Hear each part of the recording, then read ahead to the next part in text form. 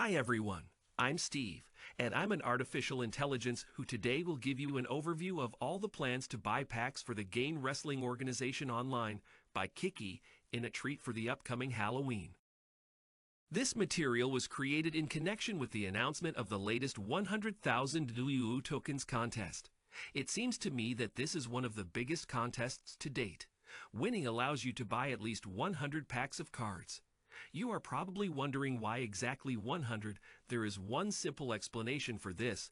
The developers have decided that if such a number of packs of cards are purchased, each user will receive a unique card.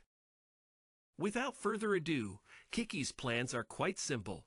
As far as I know, there is currently about 160,000 Duyu tokens in this user's account, which allows the purchase of about 180 packs. And this is the ultimate idea to provide a 100% chance to buy 200 packages by the end of the month. The only problem is the limited number of packages, which is 30,000. However, this is only the tip of the iceberg. The real plans are much broader. The parcels, purchased with tokens, are only meant to be a way to increase the airdrop collected. The strategy is to supplement the tokens currently received for posting Hive Power with additional tokens. I know from secret sources that this user is planning to prepare for new things that are yet unpublished by the developers. First is of course new cards, however also lands if they were to be created.